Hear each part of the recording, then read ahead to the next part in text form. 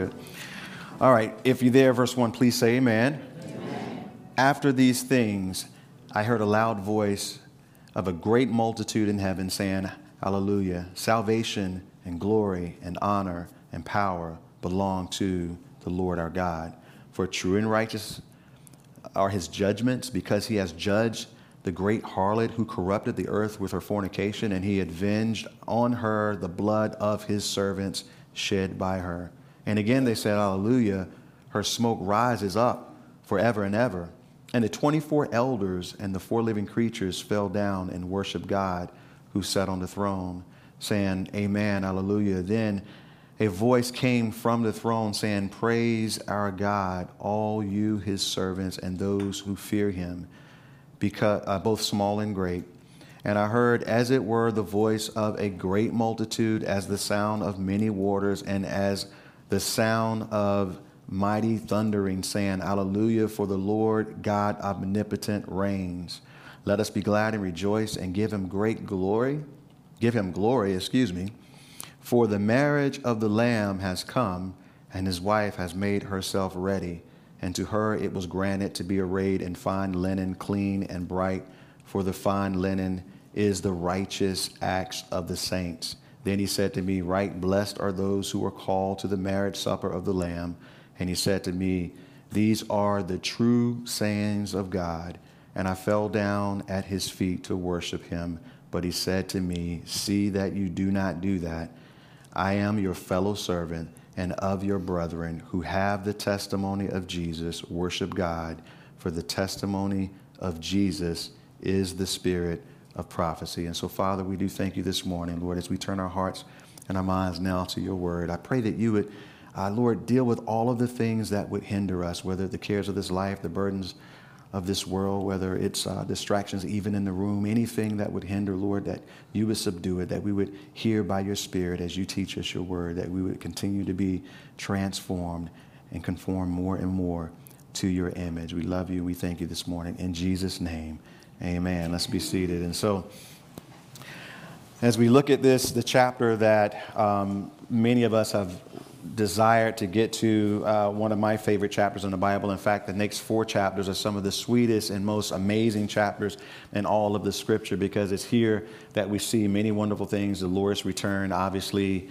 the establishment of his kingdom on earth for 1,000 years, the descent out of heaven of the new city, Jerusalem, in chapter 21. And then in chapter 22, we see all eternity beginning. All these wonderful and glorious things that we see are awesome. And, you know, as we've been together throughout all of this, all of the book of Revelation has simply blessed us. You know, this is the book of the Bible that has with it a divine blessing from chapter 1, verse 3. Y'all know that. You can go back and look at it in your own time. And I know that it has blessed us in many, many, many wonderful ways. And so as we begin, notice in verse 1, we have this familiar phrase, after these things, which in the Greek is metatalto. You know, we've talked about that quite a bit. You remember Jesus used this phrase in his outline that he gave us for the book of Revelation. He gave us a very simple outline to John back in chapter 1, verse 19. And so we pick up on it here, and this phrase seems to denote a change, if you will, in seasons, moving from one thing to the next. Remember the outline that Jesus gave us. He said, John, write the things which you have seen, past tense, the things which are present tense, and the things which must take place after this, metatalta, which is the future part of it. Y'all remember that, right? And so we, just for the sake of review, the beautiful, simple outline is laid out. The things which you have seen, past tense for John, was what we saw in chapter 1, which was John as he was caught up in the Spirit unto the day of the Lord. And he began, let's focus, and he began, and me too, we got to stay focused. And he saw the resurrected Jesus Christ as Jesus displayed himself, if you will, in ways that we can see his nature and his character, and the truths about him, as well as how he interacts with his church. Just for the place of rehearsing those things, you remember Jesus showed himself as having a sharp 2-edged sword coming out of his mouth. And we saw that represented the fact that Jesus has the power of the Word of God. He is the living Word of God. And so we saw the power of that, of course, in that statement. Remember, Jesus presented himself with eyes of flame of fire, which represented the fact that at his gaze, nothing is hidden. Everything is open. He sees everything just as it is, which is very wonderful, actually, because that means Jesus knows you.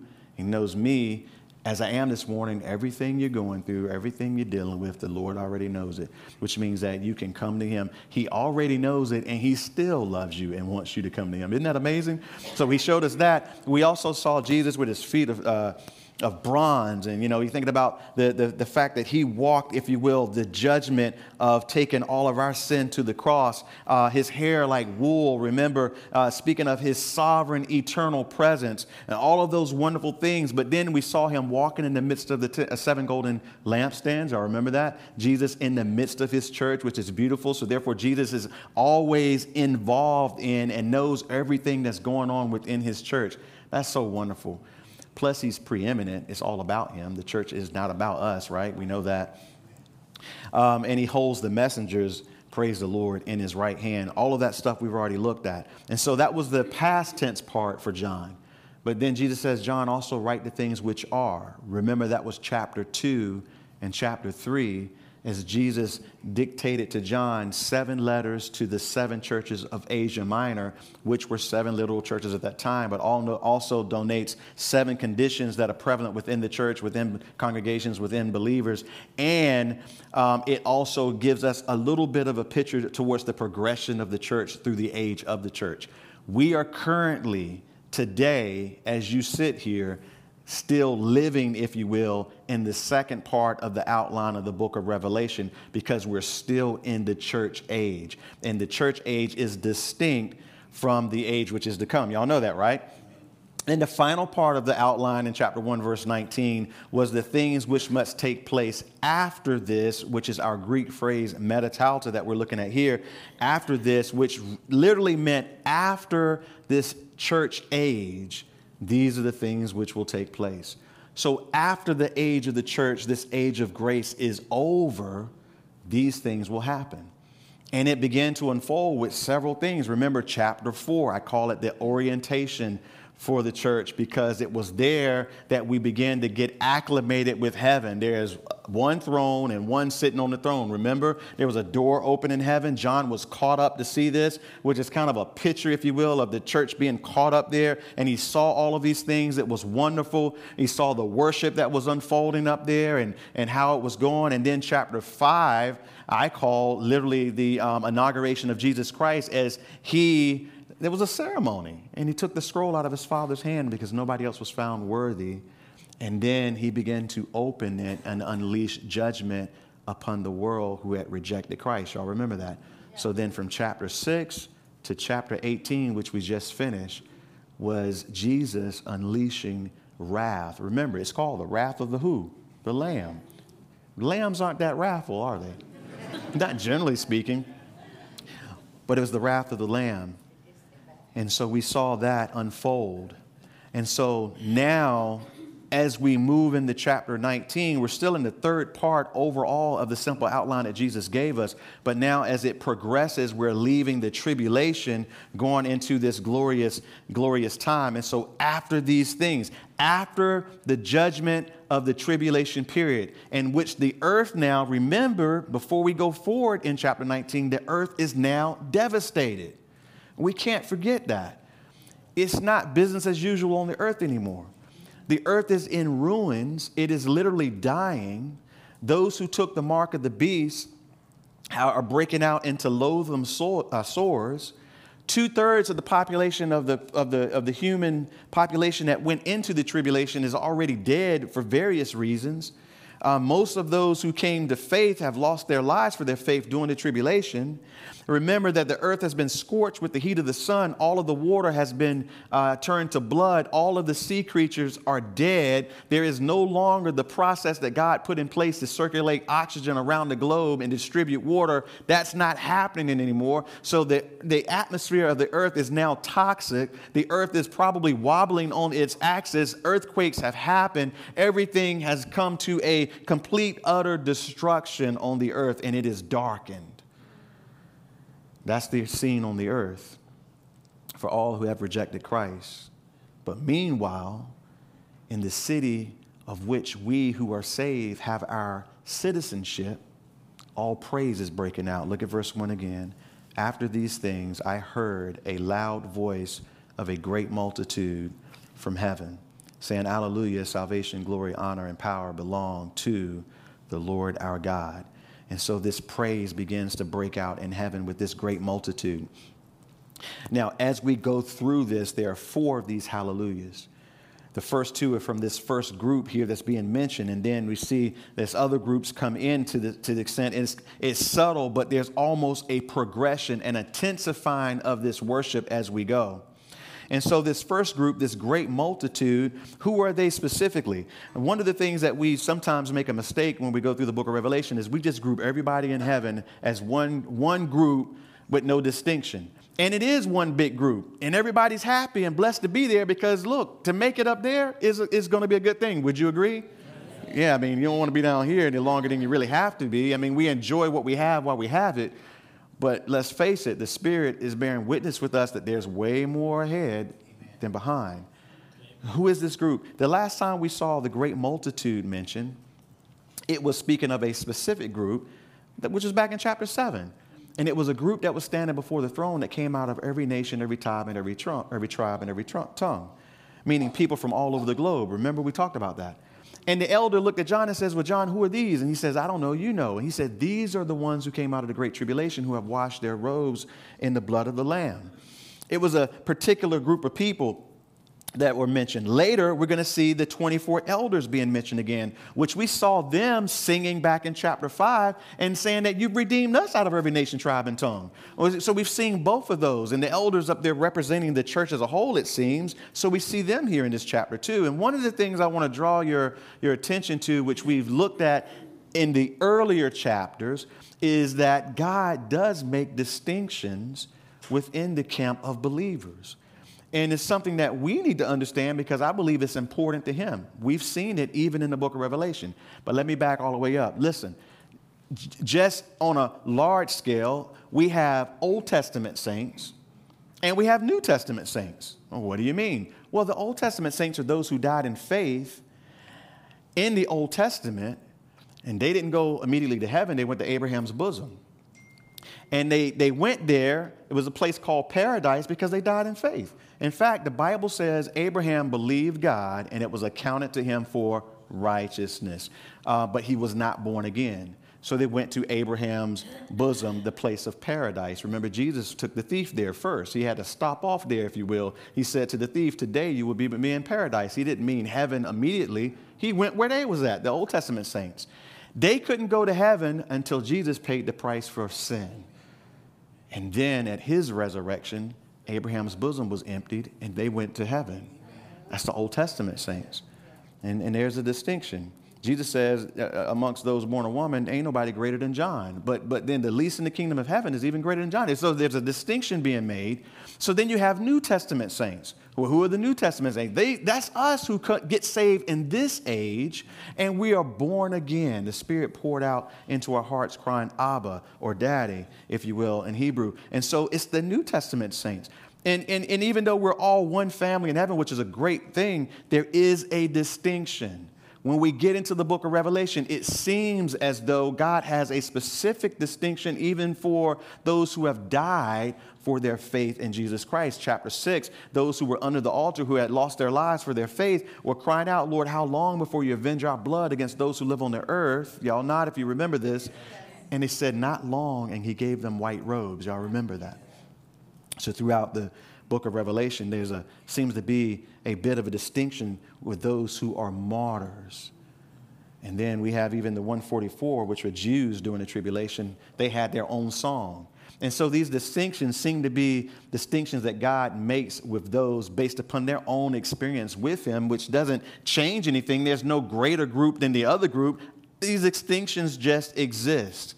And I believe that when we get there and arrive, we will be clothed in the robes that we're given, of course, but there might be a little bit of a decoration that identifies those distinctions, which would be kind of cool. It's kind of like the other day when I pulled up beside a car and I saw a Purple Heart on it. And I knew immediately this is a soldier who served in the military, but the distinction is he was wounded at some point for his service. Now, I know when I talk to some of the military guys, they're like, yeah, but, some of these guys, the nephews of senators, they cut themselves shaving and they get one of those things. But the truth is, but the reality is that's a few. The majority of our soldiers who get the Purple Heart get it for being injured in the course of them serving their country. And so that's something to salute. Here's somebody who served for our freedom and was injured. Hey, it may be when we get to heaven, I'm going to dive in a little bit more here in a minute, but it may be when we get up there, we see these distinctions.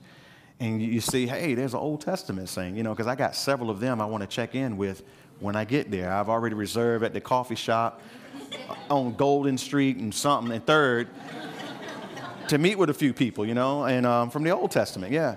And then, look, but you might see somebody and it's like, oh, man, you're what I call a tribulation saint.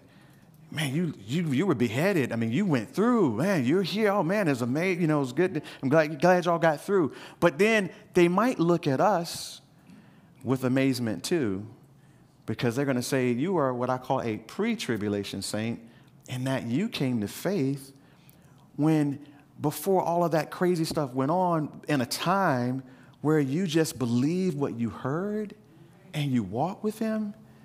Because Peter says, having not seen, yet we believe. And look, trust me, that's a big deal to God. Because he says, without faith, it's impossible to please him, and the just shall live by faith. And faith is the substance of things hoped for, the evidence of things not seen. And so in this age, those of us who are walking with him, in the Spirit and according to the Word, having not seen all the, don't get me wrong, God does amazing things, and we see miracles, but we didn't see the Red Sea parted necessarily, We didn't see, but we have walked with him by faith, and that's a distinction.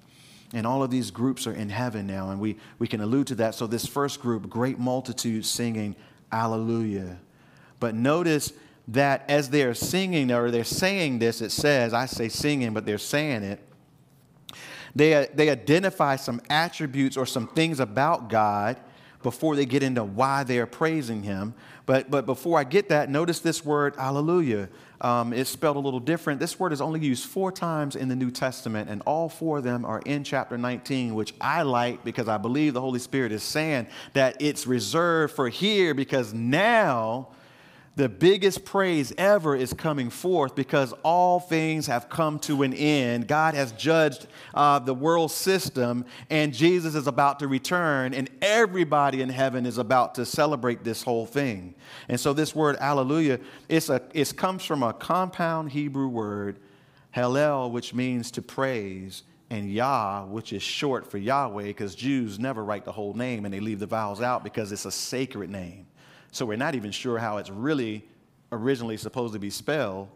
But it's Hallel Yah, or praise Yahweh, the God of Abraham, Isaac, and Jacob, the Judean Christian God, which means that this praise, this word, is not appropriate to be used in any setting or form where it's not targeted towards the praise of the only true God who created everything, the God that we worship. So it wouldn't be appropriate to use in any other setting. In fact, around the world, the Christian church in every language celebrates by praising him in this way. Hallelujah. That's why we sung it earlier. Isn't that wonderful? It's universal. And when we get there, we'll praise him in this way. But notice they say, salvation, glory and honor, and power belong to our God. And I don't like to just fly through these things. Each one of these things is very important. Salvation belongs to our God because there is salvation in none other than Jesus Christ, the Son of our God, right? Amen? There's no other name under heaven by which men must be saved but the name Christ Jesus. Jesus says, I'm the way, the truth, and the life. And no man comes to the Father but by me and through me. And if you've seen me, you've seen the Father. If you've known me, you've known the Father. There is absolutely no way. He is the doorway into the sheepfold, and all of these things. There's no way to God but through Christ. And the cults get it wrong because they think that he's just another hurdle to jump, but there are other ways. And I say, no, you're wrong. You know, look, celebrities and Hollywood people are saying there's many different ways. Whatever makes you feel good, change your gender, use different drugs, have any kind of wild sex you want, go after riches, do what makes you feel happy. It's about you, and you should have it your way. And all of this and all this craziness, yet all of it leaves people devastated, empty, and still without hope. And there's only one thing that solves the problem, the void, the yearning, the longing for something. And quite frankly, even as Christians, the distractions of this world sometimes hinder and draw us away.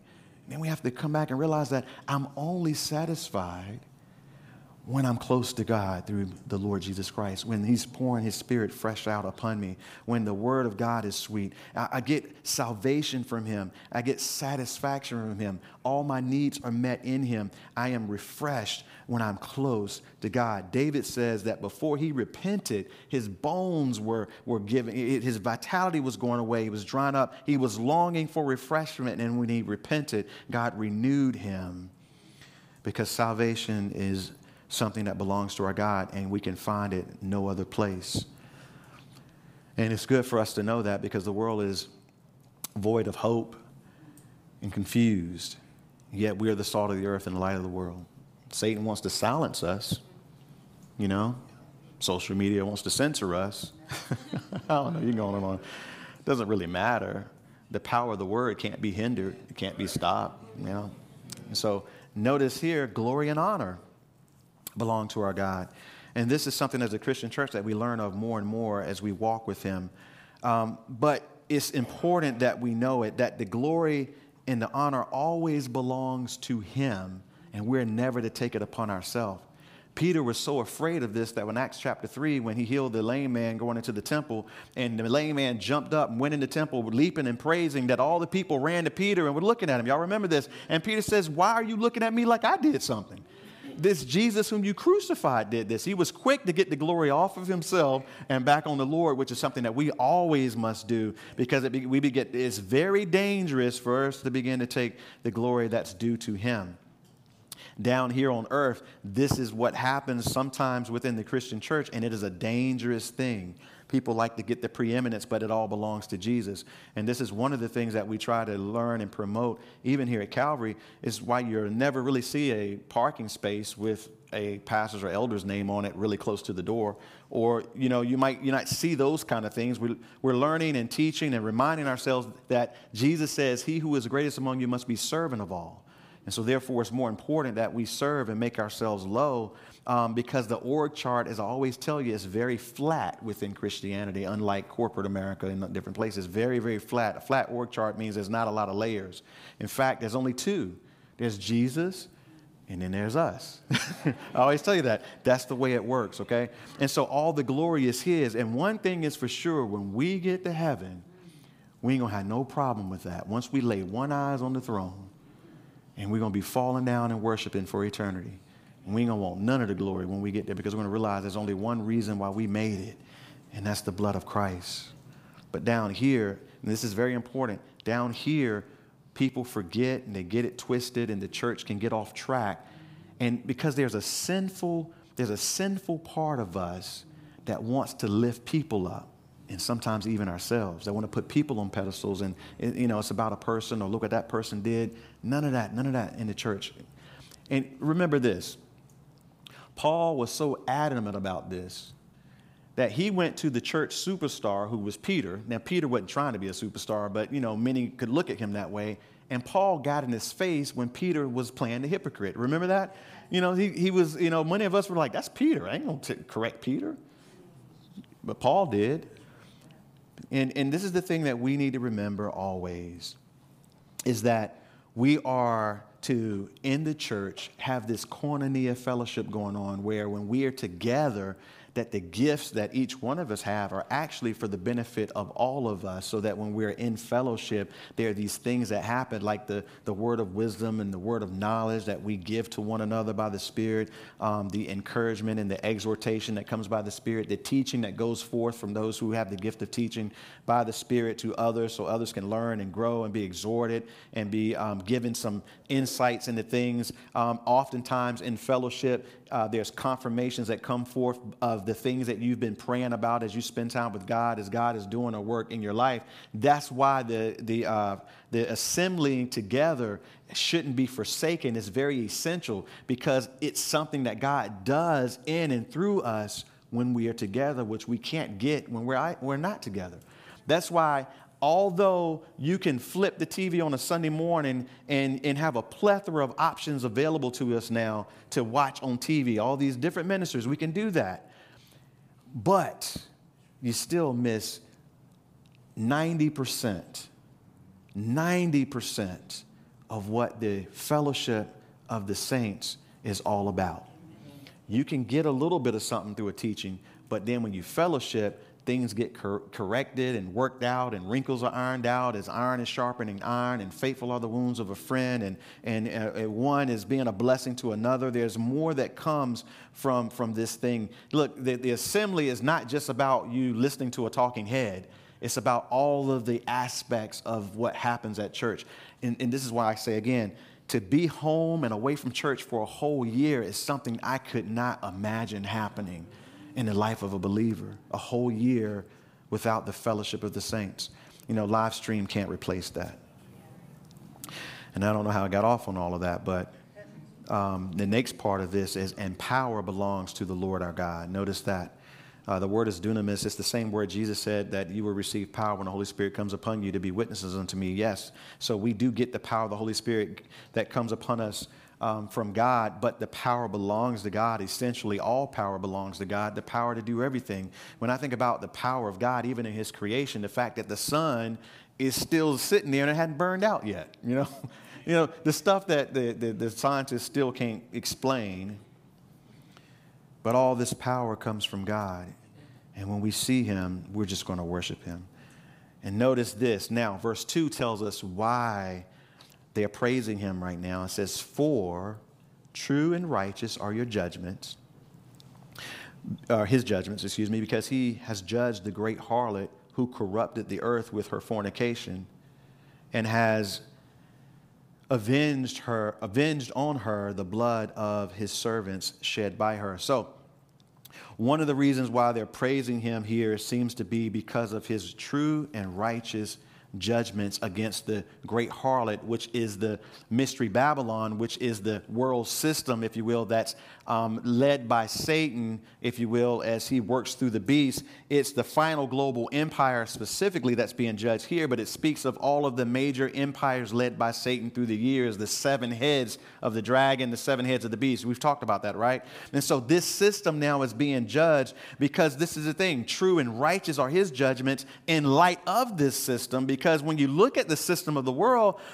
truth is getting swallowed up. There's so much deception in the world today. It's almost like if you tell the truth, is anybody even going to realize it is the truth anymore? Where can you find it? And where is their true righteousness? Where did you find it? You don't find it in this world system that we just looked at in 17 and 18 that has been judged. It's corrupt. Last week, we looked at the fact that in this system, the noble ones, the great men of the earth were the merchants. And we talked about last week the contrast between the great men being the merchants and the common person being the merchants. It's kind of like the picture today of why it's hard for small businessmen to really, and business people to thrive, because the system is controlled and regulated through this major system, this global system, which is coming together, and they're literally controlling everything. One of the things I pointed out to you last week, how the great computer genius has now the health expert, Bill Gates. And I talked about the fact that we talked about the biotech companies and their, if you will, controlling the patenting seeds and controlling them, and controlling how the farmers regulate and how they use them and all that kind of stuff. And then Wednesday night, I should have said this last Sunday, but Wednesday night in Isaiah, we were reminded that God said that he sends a rain from heaven to earth and waters the earth, that the earth would bud and bring forth seed for the sower, right? And it blew me away as we looked at that wait a minute, God created, we talked about this self-containing system where he created, according to Genesis, everything with its seed within itself, right? We know that even Adam had his seed within him, obviously, and all humanity is birthed out of that first marriage, okay? Because marriage is something that God created between a man and a woman, that they bring forth fruit to him. I don't want to get into that, okay? All these other marital situations and gender changes that they're creating and doing doesn't bring forth any fruit. It doesn't, anyway. But he created all the vegetation with its seed within itself. And this is what I should have said last week. So here's the thing for the biotech companies and Bill Gates, who's now expanding his control of farmland. How can you patent and control something that you didn't create, which was created to reproduce freely? Now, how can you tell me I can't reproduce seeds from the previous year's crop so that I can continue to supply? God never intended that to be controlled and manipulated. But in this system, Mystery Babylon, that we've been looking at, that is exactly what is happening in the world today. This system, though, they are celebrating in heaven because God just judged it. And he just destroyed it for its finality. It's done now. And not only because of this system, notice that corrupted the earth with her fornication, meaning Mystery Babylon, but also because she has shed the blood of the saints. She has persecuted, as we've learned, God's people, both Old and New Testament. One of the distinct factors of these empires that make up this beast, all the way back to Egypt, Assyria, all the way down to this final revived Roman Empire, which we call Mystery Babylon, is that not only do they control the population of their empire, but they also persecute those who truly worship the God of heaven. And we see this.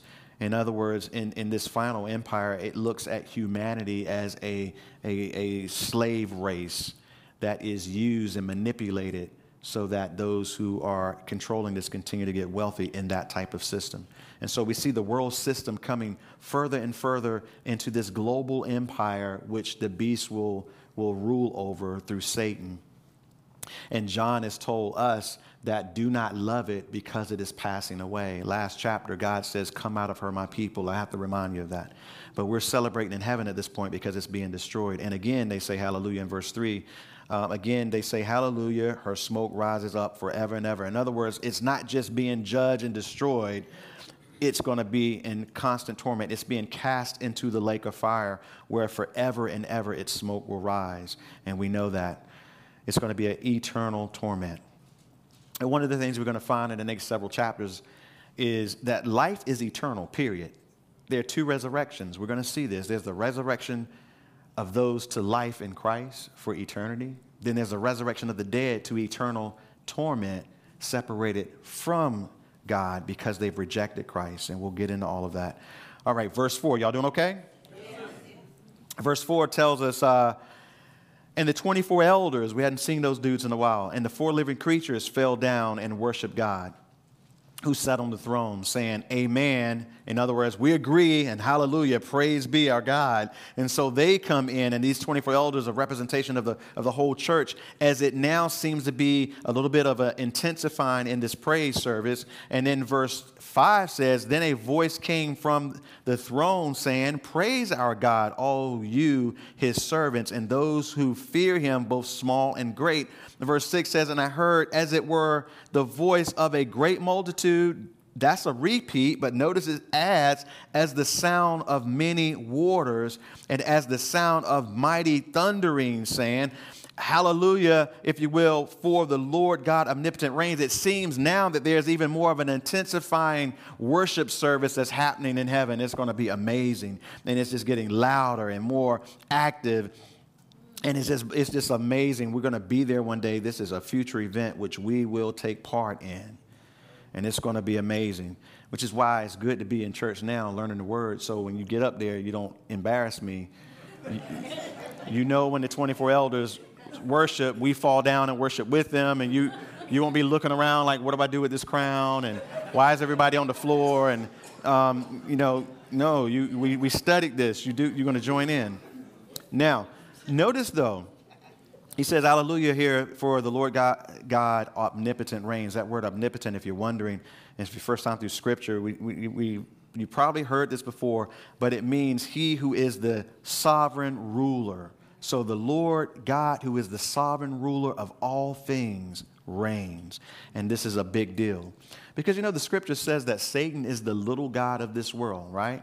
So until now, he is, if you will, ruling and doing these things, and he is harassing and he's manipulating, and he'll do that until the time comes when his power will be taken away from him. We know that. We live in a time now where Satan is active, but we are blessed to live in a time where that is a restrained power that he has. Because Paul tells us in 2 Thessalonians chapter 2 that he who now restrains will do so until he's taken out of the way. And we believe that is with the Holy Spirit within the church. And until he's removed as the church leaves, he'll be restrained. But during the tribulation period, there will be no restraining. And that's why the majority of those who come to faith during the tribulation period will lose their life. Now is the time to get saved. Verse 7. Verse 7 down, we begin to look at this wonderful marriage ceremony that's about to take place. Notice it says in verse 7, or that is taking place, let us be glad and rejoice and give him glory.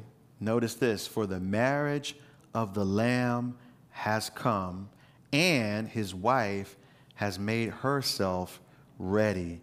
Two groups. First of all, the marriage of the Lamb has come. And we know who the Lamb is, Jesus. John pointed to him in the Gospel of John and says, behold, the Lamb of God, which takes away the sins of the world. Jesus likes to present himself in the book of Revelation as the Lamb. He wants us to see him as the Lamb because when we see him as the church, we have nothing to fear when we see Jesus. He loves us. We're his, as about to learn, we're his bride right now. And so he wants us to see him in that way in which he gave his life to win us.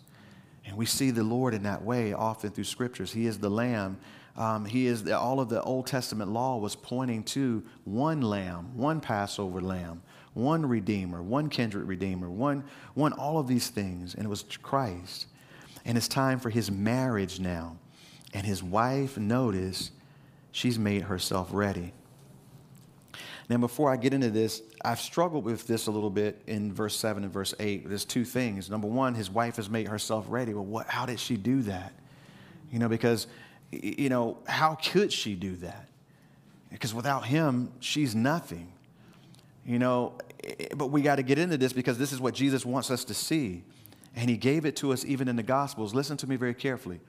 Jesus, throughout the Gospels, alluded to a marriage between himself and the one whom he loved.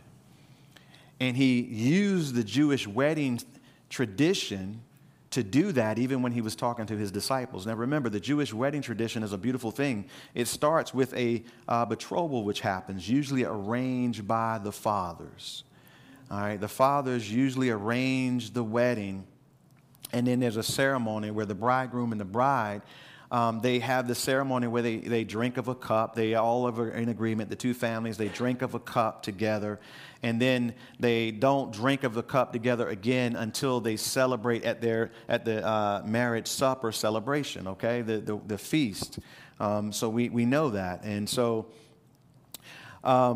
that's part of it. And then what will happen is the bridegroom will then leave that ceremony and he will go back to his father's house to begin to prepare for his bride. She would begin to get herself ready by gathering all the things that she's going to need for her new marriage. And ladies, you can imagine that would be an exciting thing for a young Jewish girl and Mary was doing that, but she was preparing all of these things before she was found with child, of course. And so getting things together, you got stuff from grandma and aunt so-and-so and boxes of perfume and different things that you're getting together, really excited. This is going to be a wonderful thing because for Jewish women, that was a big deal. Having a husband, a covering in that way, and having children meant you were blessed of the Lord. Okay, so this would be an exciting thing. The man, the bridegroom, is at his father's house building a place for them to live on his father's property until the day when his father would say, things are in order, go get your bride. He would get his boys, his bridegrooms, and they would go celebrating along the way, making noise and blowing trumpets to pick up his bride. Often it would be at night. She always had to be ready because she didn't know exactly when it was going to happen. They didn't have cell phones. He couldn't say, I'm on the way. And so she and the bridesmaids had to be ready. And then he would take her to his father's house.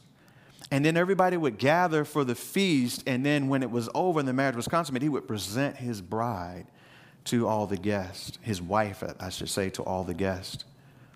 Now, Jesus shows up and he says to the disciples at the Last Supper when he's about to institute the covenant in his blood, he says, guys, I won't drink of this cup with you again until I drink it anew in my Father's house. Hint, hint, guys. And then he says, this cup is a new covenant in my blood. Jesus paying the dowry, if you will, paying for his bride with his own blood is what he's saying, because the groom would then, the father, the groom, and whatnot, they would pay the father of the bride a dowry, if you will. And then he says, I won't drink of this anymore until I drink it anew with you in my Father's house. They leave the dinner and they go out, and then the guys begin to question Jesus, and Jesus said to them, listen, guys, I have to leave you and go back to my Father's house, but don't let your heart be troubled. You believe in God, believe also in me, for in my Father's house are many mansions. If it were not so, I would have told you. So now I'm going to prepare a place for you in my Father's house, and I'm going to come again and receive you to myself, that where I am, you may be with me for all eternity. So the next part of the tradition that Jesus is kind of fulfilling so that the disciples could understand. So Jesus went off to heaven, and he's been preparing a place all this time. Jesus said to them that the day of the hour, nobody knows, not even the angels, not even the Son of Man. Only my Father in heaven knows. Guys, I need you to understand this picture I'm giving you. In other words, I don't know when I'm coming for you until the Father tells me. Then when he tells me, then the Lord will descend from heaven himself with a shout, with the voice of the archangel and the trump of God, coming with his host and blowing the trumpets, coming to get his bride. And we don't know when that'll be. And then the bride will be caught up to meet him in the air, of course. And then he will take his bride back to his Father's house for a marriage supper. For 7 years, while down here, all utter wrath is being poured out upon the earth. So it's time for this whole wedding thing to be wrapped up. His wife has made herself ready.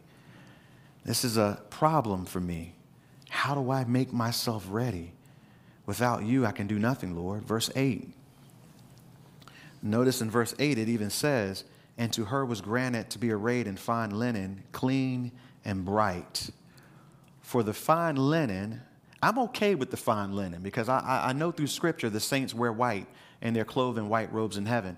And I always assume that this is the righteousness of Christ. It's the righteousness of Christ. We're going to be clothed with the righteousness of Christ because the Bible says that our righteousness is like filthy rags. There is no righteousness outside of Christ. So I'm okay with that, but notice what he says.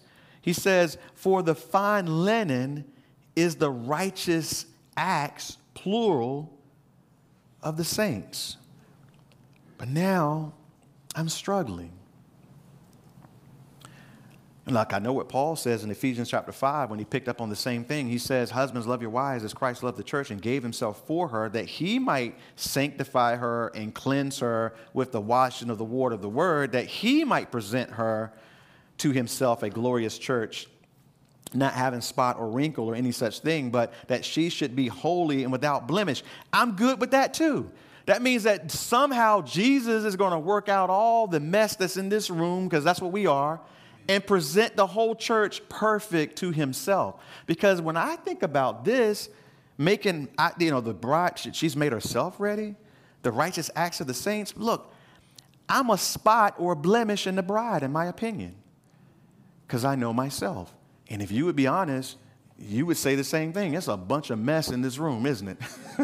There's spots and blemishes everywhere we look in this room. And yet he's saying the wife has made herself ready, and the fine linen is the righteous acts of the saints. It sounds, the language is implying that there's some things that the bride has done of which are righteous acts that she is now being clothed by, if you will. And how can this be? And then this beautiful picture comes about. It's because Jesus is going to highlight the things that we have done in him, because he's going to do a work in us in order to cause that to happen. And so then the picture is when Paul says that, listen, when every single person dies who is in Christ, when they're absent from the body, they're instantly present with the Lord if you're born again. And we stand before Christ and give an account. We call it the Bema Seat judgment. All Christians, all believers will stand before the judgment seat of Christ and give an account for the things done in the body, whether good or bad. And so when we die, we won't stand there as husband and wife. We won't stand there as families. We won't stand there as a congregation. You, me, individually, in our own timing, stand before the Lord and give an account. And in another place, 1 Corinthians 3, Paul says it looks like this. It says, all of our works will be tried as though by fire. In other words, everything that we've done will be likened, Paul says, to wood and hay and stubble and silver, gold, and precious stones. And it all together, my life in Christ goes in the fire. And those things of which I did in my selfishness and in my pride and in my own ambition and maybe where it was not really loving or maybe rebellious or times when we have fallen and sinned, all of that stuff that we've done as believers, it would be burned up like wood, hay, and stubble. And only those things that we've actually done in him by his Spirit, according to his word, will be purified like gold, silver, and precious stones and come out of the fire. So when the process is done, however you want to look at it, by the washing of the water of the word, by the fire, however you want to look at it at this point, when it's all said and done and you stand before him, the only thing left is the righteous acts of the saints. And then we'll say, well, yeah, we did do righteous acts, but then we know that we only did it by the unction of his Spirit. So therefore we fall back down before him and worship some more because of who he is and what he's done. So this beautiful bride, this wife now, as we get to verse 7 and 8, is the collection of believers since the church began until we finally stand before him. And we will be a perfect wife, but it's all going to be because of the work that he's done. Hard for us to fathom and understand, but it motivates us as we leave here today and we go through this week to say, Lord, work in me. I want to surrender myself to you today, to give you an opportunity to work in me. Because look, outside of you, Jesus, I'm a mess filled with spots and blemishes, and we need to be honest about that. But the work that he does is amazing in us, and only he can do it. And so we surrender to him now as we're way over time. As the worship team comes up, bow your heads where you are. And Father, we do thank you today, Lord, for what you have given us today in your word, Lord. I pray that you would rebuke the enemy on our behalf, that he would steal none of that which has been sown, that it would take root in our hearts and produce fruit. We need that from you, Lord. And even now, with every head bowed and every eye closed, if you in this room, if you've never given your life, as we say, to Christ, meaning that you felt the conviction, even in the room today in your heart, but you've never answered that call, that's the Holy Spirit drawing you to Christ. Salvation's a miracle. It's not based upon the eloquence of a man or where you are physically. It's just based upon God tugging on your heart, revealing to you that you need him and drawing you, and you're responding in faith. And if you do that and you say today, Lord, I recognize that I'm a sinner. I want to turn from my way, and I want to turn to you and receive the forgiveness of sins and the gift of the Holy Spirit and the gift of eternal life. And if that's what you have come to the conclusion of as I've been talking here, raise your hand where you are so that the Lord will receive you and the Lord will save you. And Lord, we thank you today for all that you've done. We love you. I ask that you would be with us as we go through this week. Keep us in our cars, our homes, our jobs, our schools, wherever it is that we go, the marketplace, that you would be with each family and each individual. In Jesus' name, amen. Why don't you stand and let's sing as we close. God bless you all.